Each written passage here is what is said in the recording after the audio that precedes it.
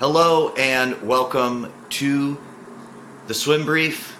I am Chris DeSantis. I am joined by a slightly bewildered looking Eric Weichen. We are trying out a new podcasting platform today. So once again, even though nobody after my request last week gave any feedback whatsoever on our video, probably because it was no different than it had been for a long time. But anyway, if you're listening to this, please give some feedback on the video and audio quality. I really appreciate that. I am trying to find a better platform for doing that. Right off the top, a couple things I want to say. You can go ahead and follow Chris D_coach on Instagram. That's my new Instagram feed that's featuring mainly positive psychology based content. And some of what we're going to discuss on this podcast is probably also going to find its way over there, and probably some clips from this as well to, entice a few extra people into listening to this full thing, to have people come over here. Also want to say this podcast brought to you by Jersey Wahoos, who provided the mics and headsets, or headset for me, I should say. No mics for the guys, but also gives me time during working hours to record this. We are a silver medal, crossing our fingers, hoping to maybe be better than silver medal USA Swimming Club here, as they announce those club excellence results within the next month. Eric, you're here. Are you sorted? Are you comfortable with what's going on in your? Yeah, I just getting used to it. I turned my camera off and on, and you came back. So for the first 2 minutes, You were just the letter C. Okay. Well, hopefully, I have seen you consistently the entire time. So hopefully, that is what is being recorded. Joel Rawlings will be joining us, we believe, at some point. He has found his headphones. Yeah, and I'm hoping that he makes, an introduction where he just sort of comes in and, just starts talking in the middle of one of the rest of us talking for maximum awkwardness here. So today's topic, something that we've been bouncing back and forth, and it came to me from a former client of Chris DeSantis coaching, and that is... Well, we've decided to call this topic fireproofing. And no, we're not talking about the type of fire that could literally burn your house down. What are we talking about, Eric? We're talking about improving oneself to the point where it would be nearly impossible to lose one's job, provided you continue to be a good human being. Well, so basically I got this recommendation, as I said, from a former client who, I reach out for feedback all the time. I always do debriefs with people. I always, want that kind of feedback on how things went if I work with a team or a coach. And this case was actually a full year and a half after I was done. I reached out and said, hey, do you have any ideas essentially for me? And this client, I haven't asked them if it's okay to share, so I'm keeping them anonymous, but they're essentially like, I think you should offer a course in how to not get fired from your swim coaching job. And the concept was, that there are all sorts of coaches that are losing their job, they're losing their livelihood because, I guess my description of it is because over a period of time, they respond poorly in a series of situations, and the accumulation of that ultimately leads enough athletes on their team to complain about them, or enough sort of negative feedback to reach whoever's responsible for keeping them employed, where they decide, look, it's just not worth it to keep this person around anymore. And so I was totally stunned when I got this information. I was like, could I really do that? And I've been spending, I guess, probably an entire year noodling on it, and just now starting to formulate some stuff to address this particular concern. Because, and here's where I was starting with it, and I texted this out to you guys yesterday, and this sort of like, and in usual fashion, I've only decided the starting point of this conversation. What follows, we'll see. We'll let it flow organically. But I was thinking about, I was thinking specifically about this concept, right? And I think that if you're a coach right now, I mean, I know, like, I'm a coach. There are moments where I feel very put upon by but from all sides, really, that the expectations for me as a coach have never been higher, that I've never had more sort of external pressures to sort of like, you got to be this and also this and also this. And, I had this thought as I was taking the USA Swimming or the Red Cross safety training for swim coaches, and they just gave you scenario after scenario where the basic gist of it was, if somebody does something unsafe, it's always your fault, especially if you didn't specifically warn them that, touching an electric fence, this is an example that's not in there, it would electrocute them. Like things like that, there's a lot of pieces on there. And this is one of them where I think coaches are getting a message, and I talk to a lot of them, that it's like, I'm being asked to communicate more positively, or I'm being able to communicate more empathetically with the people that I'm coaching. And because coaches are in such a stressed state that they're being pressured to do so many things and be so many things to so many people, that in most of those situations they go like, enough already. Now, this particular one, though, I think that a lot of other things that coaches are feeling pressure to be today are completely unfair. This one, however, I think is actually fair.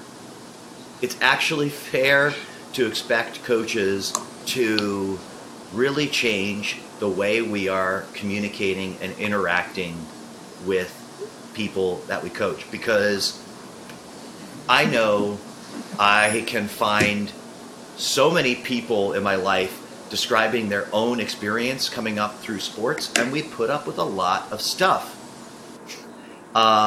sport-wise that was just not right.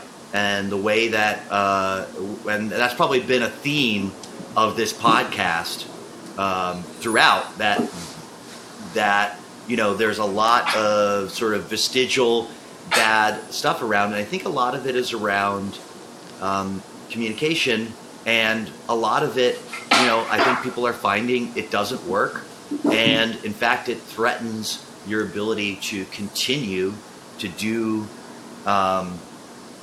what you love. Hopefully you're in coaching because you love it, because you're definitely not in it to get rich. It's threatening your ability to do what you love. Now, here's what I could use your guys' help with, because I think we actually have to start from a place of empathy. And Joel has joined us. He's on here. He's furiously texting in the background, which is absolutely driving me insane. So I knew he would come on and find a way to distract me. But he's here, and we still love him. Joel, can you help me? Like, what are some things, some examples you think of what has changed in the coaching profession, the expectations for what a coach should be, that are unfair? I think my personal thought is, I remember when I was an undergraduate, we had a class, like a coaching competitive swimming class, and basically all the swimmers would take it to get an easy A, and half the basketball team would take it to get an easy A. And in it, they had one of those John Leonard books of everything the swim coach is. And it was like he had this like little circle in the middle, the swim coach, and then all these peripheral circles that were connected to it. You have to be a nutritionist, you have to be a physiologist, you have to be a therapist, and it literally like listed off 1,000 things that you needed to do as part of your job. And on one level, sure, you should have a little dabbling knowledge in all those things, but when you all of a sudden start to take the actual roles of those things, we've now, just the litigation of the world is like we've entered ourselves into a big thing of risk where all of a sudden either we start to get this huge sense of ego that we are the specialist. So many times I hear people say, well, the PT suggested we do this. That's ridiculous. They just don't know swimmers. And you're like, well, maybe you're right, but do you really want to do that? Because again, the PT just said to do this. The doctor said not to do this. The doctor said be out of the water for 8 weeks. 8 weeks is ridiculous. Well, yeah, it's ridiculous in our world. But again, it's like I think we open ourselves up to so many legal issues. And there's so many people understand legal issues are like, the default is rather than, like you said, with empathy, where you're like, everyone kind of understanding where the parent's initial reaction would be, well, he or she as the coach has always had the best interest of my child in heart. Let's talk to them from that angle versus you think that, you're trying to hurt their child or something. And so my thought is just how things have changed was things have become so specialized. You don't just go to a doctor, you go to an ear, nose, and throat doctor. You go to a right ear doctor, a left nostril doctor, whatever it is. It's like it's so specialized down that when you try to be a general knowledge of everything, I think it opens you up to more than anything. And so I'm using the physical examples the most, but in your world, especially the therapeutic side of it, the mental side of it, again, you think you could be helping, but you're going to be hurting a lot more. And sometimes I think we don't even realize that. Yeah, I mean, I just got an email last week from a coach who was responding to, again, I'm going to keep this anonymous as I can. They were responding to a video that I posted on there and essentially saying, like, this is the situation I got put in as a coach. And I had a kid who had something absolutely traumatic happen in their life. And, like, there is no USA Swimming Ask a course that's like somebody you're coaching has endured a traumatic event and here's what you do.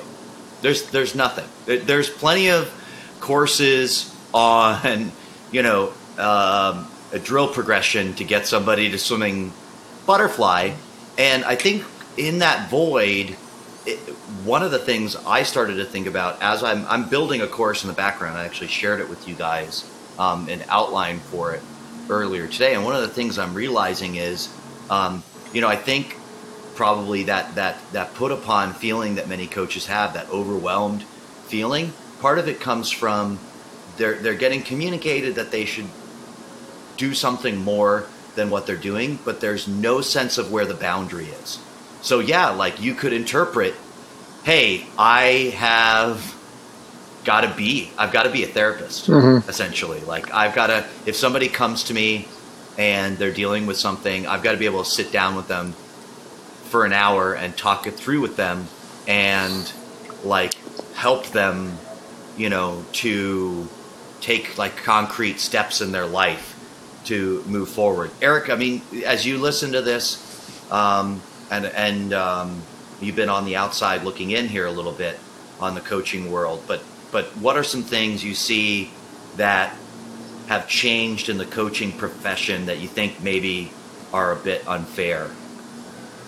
I think with some of it, I guess the biggest thing is when you have, and I'll come at it from the board of directors side, because that's where I spent a large portion of my club coaching, was that oftentimes your board is littered with professionals. Sometimes they're CEOs, sometimes they're CFOs, sometimes they're business owners, and you're a swim coach. And sometimes the expectations of your abilities are really not very fair in running a particular aspect. And what I mean by that is if the expectation is X and the club is unwilling to pay for training or help you to be better at X, then you are in a spot that you simply can't navigate unless you really do take it upon yourself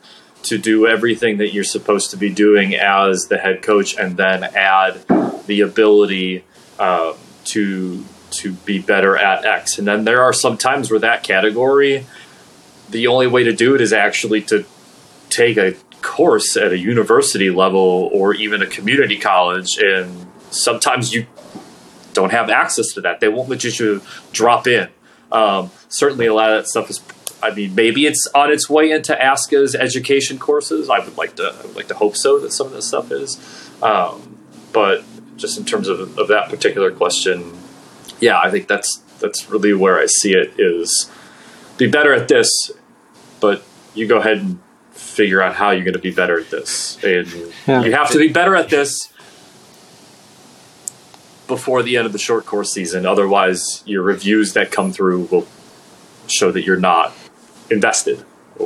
I think one of the things you said to start with was what's unfair. Well, I think it's kind of an interesting way to phrase it, unfair, in that I think we all kind of got into coaching with the idea of coaching was coaching. It's not the time they're in the water that I'm ever stressed out or exhausted by. I could do 2-a-days every day, all the time. That wasn't the issue. It was the other stuff that comes on top of that. And so it's not really unfair. It's just either we didn't understand that was part of the deal, or maybe it's on us in that we started opening that up instead of just being like, listen, just swim or don't swim. But that's the thing, is like when we try to take on more roles. Like I remember working the NCAA once. Everyone had gone home for one of the breaks. I can't remember which one. It was raining hard. This kid's car broke down. Grandmother had died. Needed to get to the funeral. There's only so many flights out that day. And NCAA rules was like, you can't drive that athlete. There's no one else on campus. She has no other friends. She didn't call me because, again, it's one of those things. You can't. That's when you get exhausted. Is dealing with this isn't 10-100s on 130. I know how that runs. I don't know how to navigate an NCAA rule of this. Or once, even more serious, when I was at a university, in the middle of the day, one of the recruits called, a very good recruit we had, and so like, well, this is weird, at 1 o'clock, told me about how she'd been sexually assaulted by her boyfriend the night before. I'm like, why? And one of those things where all of a sudden, A, it's just like, oh my God, I don't know how to deal with this. B, it's like all of a sudden it started to kind of weigh on me that not only do I not know how to do this, like I felt so bad for the kid because like you're calling a stranger. I've never met you. We've talked on the phone a few times, and I'm the one person that you feel like you can bring this up to. And then 5 minutes, the AD comes and knocks on the door because I had to give a speech in front of faculty and things like that, presenting the start of our season, some low intensity kind of speech deal. And it's like one of those where you're like, oh my gosh, how do you compartmentalize that? And again, that wasn't like anything you can prepare yourself for or train for. And again, is that unfair? It's like, well, no, you have a relationship with someone, anyone, whether you have them on your team or in this case, recruit. It's not an unfair thing. It's just you have a relationship. That's part of the thing, is there's going to be a whole myriad of things that come with just being a part of someone's life. Yeah, and I think I'm thinking of as you're saying that, Joel, what I think is going on with a lot of people who run into trouble. It is their behavior, quote unquote, on the pool deck or adjacent to the pool deck. But if we were to really think about what it is, it's the stress from being off.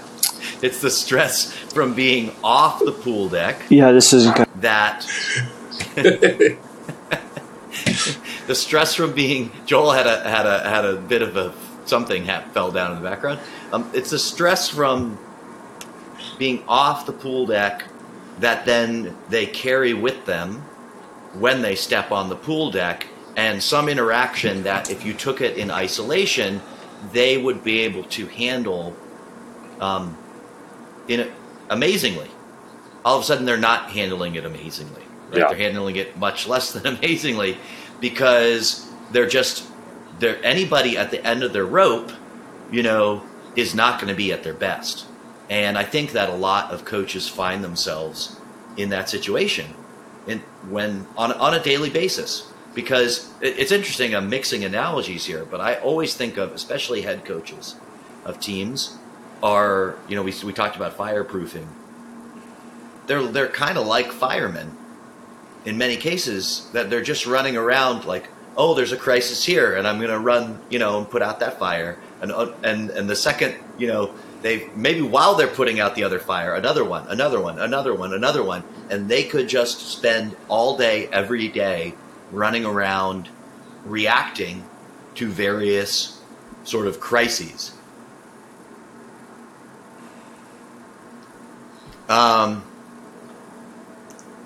Eric, I was counting on you to fill space while I sneezed. It wasn't really long enough for me to really interject, I guess. I mean, if you want to hear more of my position on any and all of this. I have a couple of different angles that I was thinking about this as we were getting started, and you talking about the head coach situation and having to go through fires and constantly putting things in and out. And the first thing I think of in a lot of that is infrastructure and putting certain things in place or having things where they need to be in order to be able to mitigate some of this stuff and be able to deal with it. And there are situations that don't necessarily get you ready to handle specific things, but just making sure that you have the things in place to handle those situations as they arise, and the ability, and this is talking out of both sides of my mouth. I had times as a head coach where I did get caught up in specific things, didn't handle things particularly well. But at the very least, in some of those circumstances, you step away from the computer. You do a couple of laps around the table and just walk, or you go outside and you just kind of try to center, and then come back to your workstation, wherever that is, and then go into triage mode, if that's the case. So, when you talk about a lot of that stuff, do you have, are you doing the things necessary to make yourself or put yourself in a place to be successful when those situations arise? And not everybody necessarily thinks about it. They instantly go into solve the problem right now. Is like, well, right. To quote somebody that we both know in my world, and I love this quote because it helps me slow down a bit, is that shared the phrase with me when I first started my job with Speedo. Is like, remember, it's just bathing suits.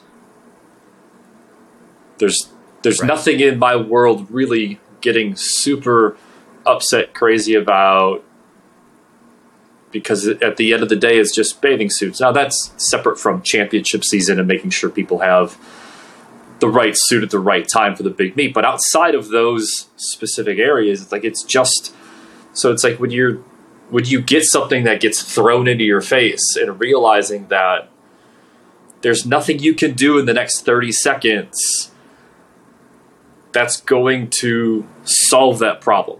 There's a lot you can do in the next 30 seconds that's going to make that problem a whole lot worse. So just by stepping back, and the other thing that I was thinking about before getting into this, and there are certain things that you talked about using. You use the term unfair, and then just thinking about all the other things that I've seen or have heard from coaches as a rep, as a fellow coach.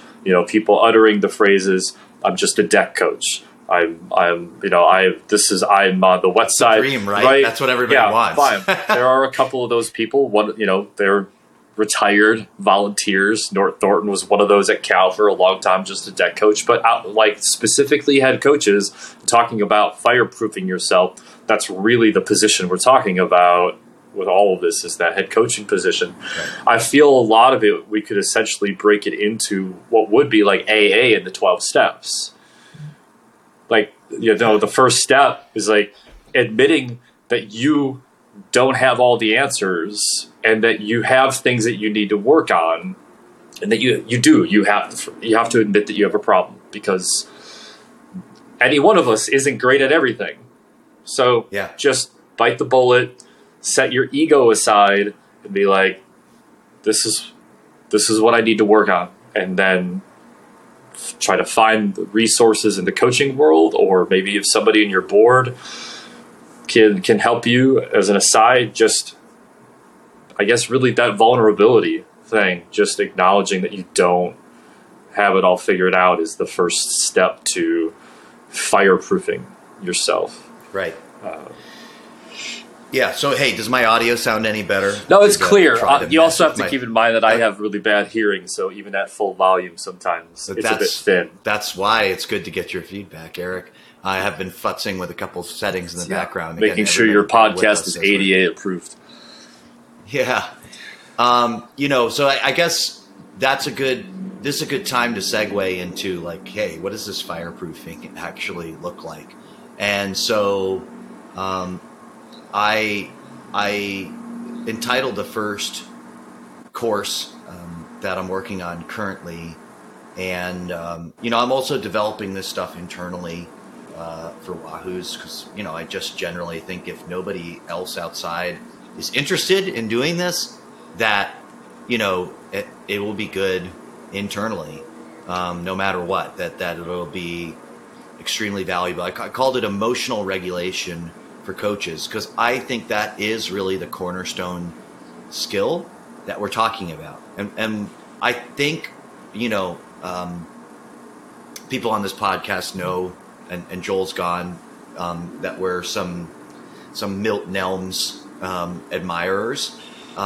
He told me something really brilliant about what I'm about to say once, which is if you're talking to anybody and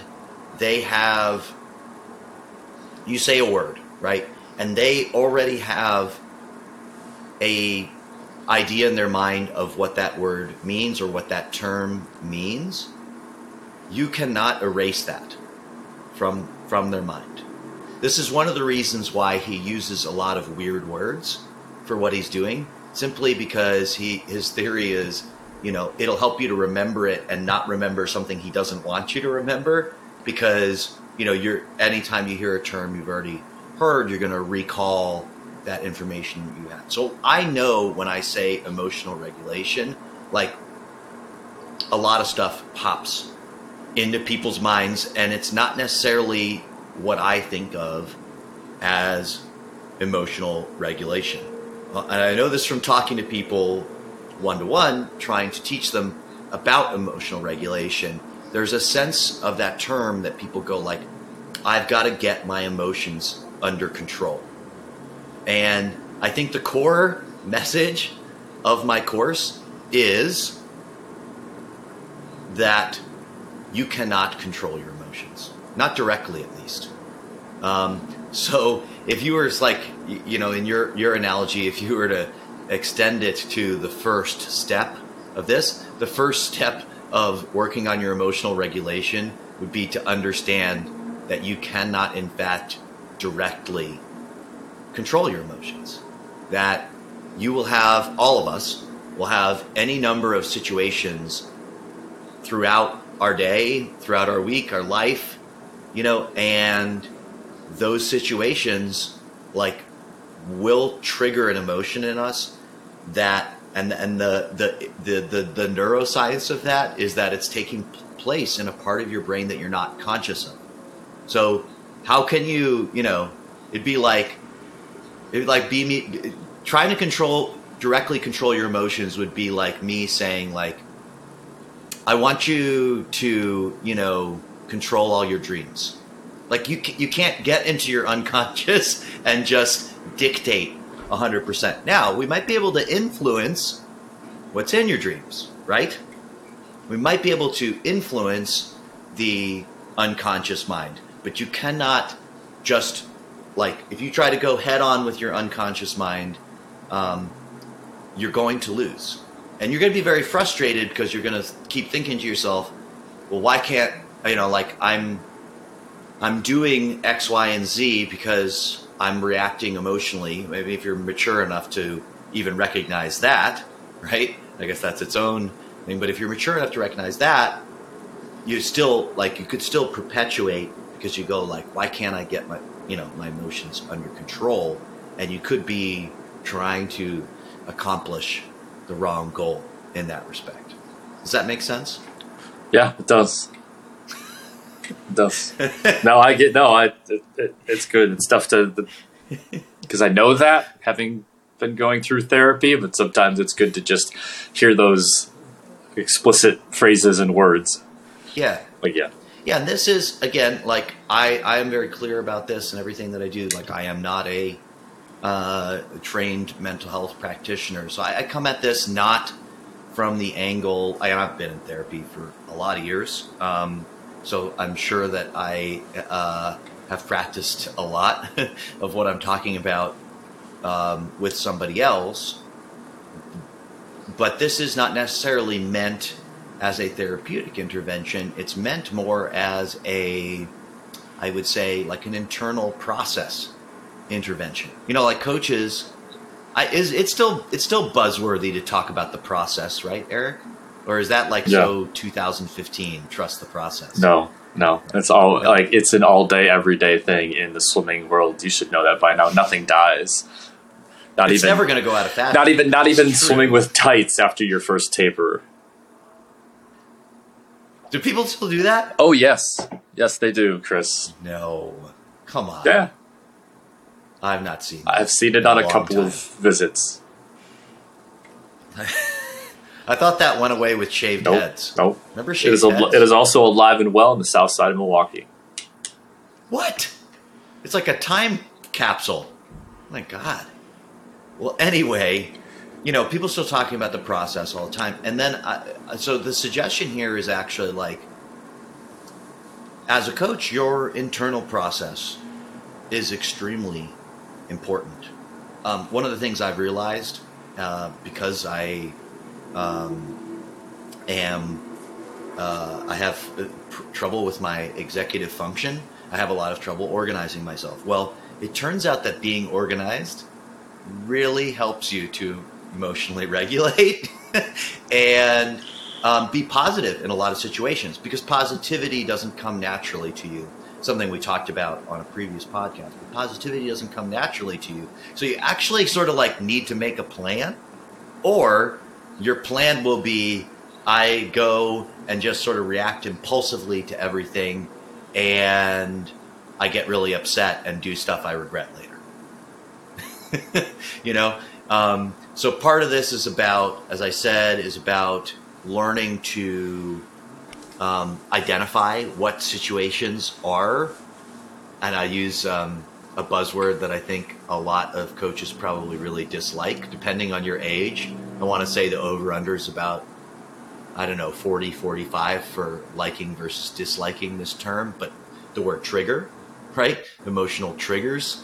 I think, again, when I think of associations that people have that in my mind, I think of, especially a lot of people in my position, being like, we didn't have triggers when I was growing up, and I guess that means that people didn't have emotions back then. I don't know. Why, I don't. Why is it that you threw that chair at practice that one day then? Right, and like that concept in itself, just understanding, like demystifying that term, and just being like, no, it's just like a way of describing that various situations provoke an emotion in you. And by the way, if we go back to the beginning, that's not something you can control. Now, does that mean that the behavior that follows from the emotion is unchangeable? Absolutely not. Right? Just because, like, to use your example, just because you're angry doesn't mean you can't, like, and I think people sometimes think this, you can't go like, well, I was triggered, so I threw the chair across the, but I was triggered. That's like claiming temporary insanity. Right. And people are running into situations where they're being informed about triggers, and they think like that's just like that.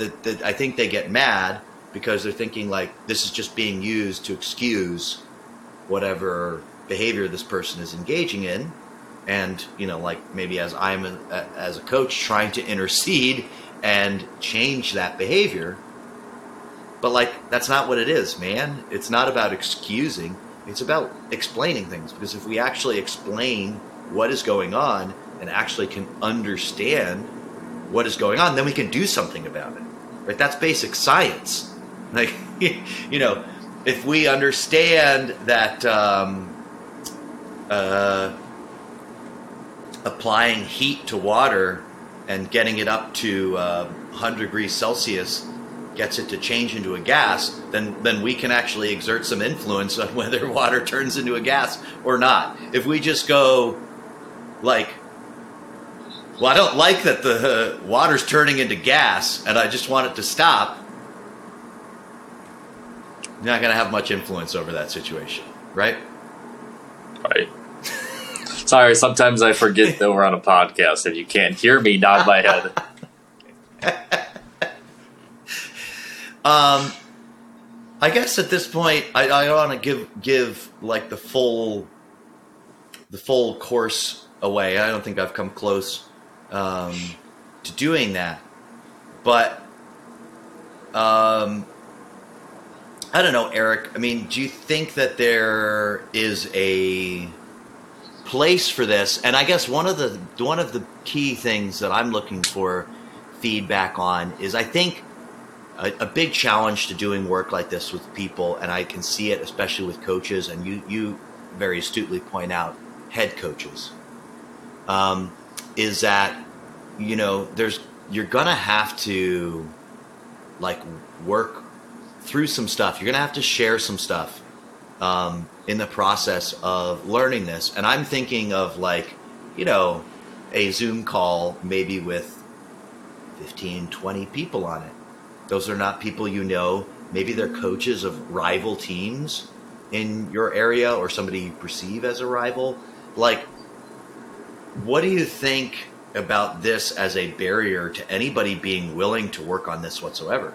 To just go like, well, I'm not going to come talk about my emotional regulation on a Zoom call with, Mike, just supplying the name of a typical swim coach, white guy in his 40s named Mike.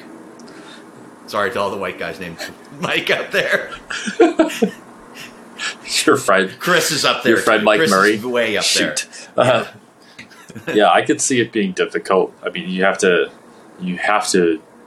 have a lot of trust in the room that you're speaking to. You look at that 15 to 20 people, you have to have the right people, because there are some that just aren't going to care, and they're going to manipulate it, and they're going to share what you share, and they're going to use it against you. So obviously you have to know the room that you're speaking to. It is certainly, given the day and age that we're in, and being unable to always get into the same room, it is way better to jump into the Zoom situation than it is the alternative, which is nothing. So it's like, and that's the hard part sometimes for people to see. It's like, we want to do all these things and we have these ideas, but we can never get together. And it's like, we have the internet. Like, we've gotten really good at this Zoom thing over the last 2 or 3 years. And it's such a fantastic tool. It affords the three of us who live in 3 different time zones to actually be able to see each other and interact with each other in a way that wasn't possible really before FaceTime. So it would just be, right. Yeah, you would just have to call each other. So we have to do a conference call. Remember conference calls, God. Eric? Don't. I can't. I used to do, not in the recent past, I guess not that recent, now that I tell the story, I used to have to do a conference call because I was 1 year chairman of the College Swim Coaches Association top 25 polls. And we would have 6 people on a conference call.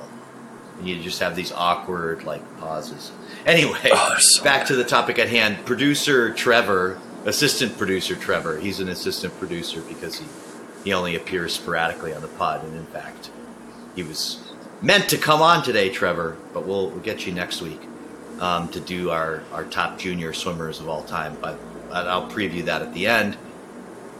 Producer Trevor's idea was, what if, like for instance, if you take a 6-week course, what if you did 3 weeks of it in a big group setting, but essentially it was mostly about learning the overview of all the information you were going to try to apply. And then when you got to like the homework piece of it, where you were having to communicate about your own situation, that essentially went offline and then just like one-to-one with me. Do you think that addresses that? Would that work? I think that would be good, because there is a need to better handle the front end of it, and getting some of the basics. But as a lot of the science has shown, the most, when work is done the best, when I talk about like brainstorming, quote unquote, and doing a lot of this stuff, it's best done really in isolation, and then coming together and then having that conversation and then that collaboration and vetting those ideas. So yeah, it only makes sense that you have the springboard into it together. Everybody feels a little more comfortable with the idea that they're not the only ones, and then going back and then doing this work and then coming forward and working with you. So well, it's been fun to talk about fireproofing. Sorry for everybody for the slight technical interruptions that we've been going on here. Please go follow at Christy_coach on Instagram. I mean, just you can just start typing in Christy Coach. I'm sure you're going to find it. I have a beautiful new headshot that my wife took. I've got some nice positive psychology content there. Also clips of this podcast. There is still a Chris DeSantis coaching page on Facebook that has a lot more followers than the Instagram right now. And those two essentially, for the moment, are sharing the same level of content for this podcast. This is uploaded to YouTube, the Christopher DeSantis YouTube channel. So you can subscribe there and, click that bell and do all the other like and comment. Anything in that regard really helps support this podcast and makes it more fun for all of us to feel like we're growing something and to feel like somebody is listening to the things that we are saying. You can also subscribe to the podcast on iTunes. Sharing with the guys, we've had a recently really giant growth in the listenership, and that's been amazing to see in the Apple podcast realm. It's not available on any of the other streaming platforms because big sigh, because I haven't figured out how to do it. If you know how to do it and you want to help me out, communicate with me, I might admit that vulnerability and allow you in to my headspace to work on that. With that said, thanks, Eric, for joining. Thanks for everybody for listening. And again, give us some feedback on how this looks and sounds. And we'll be back with you next week. Thanks, Chris.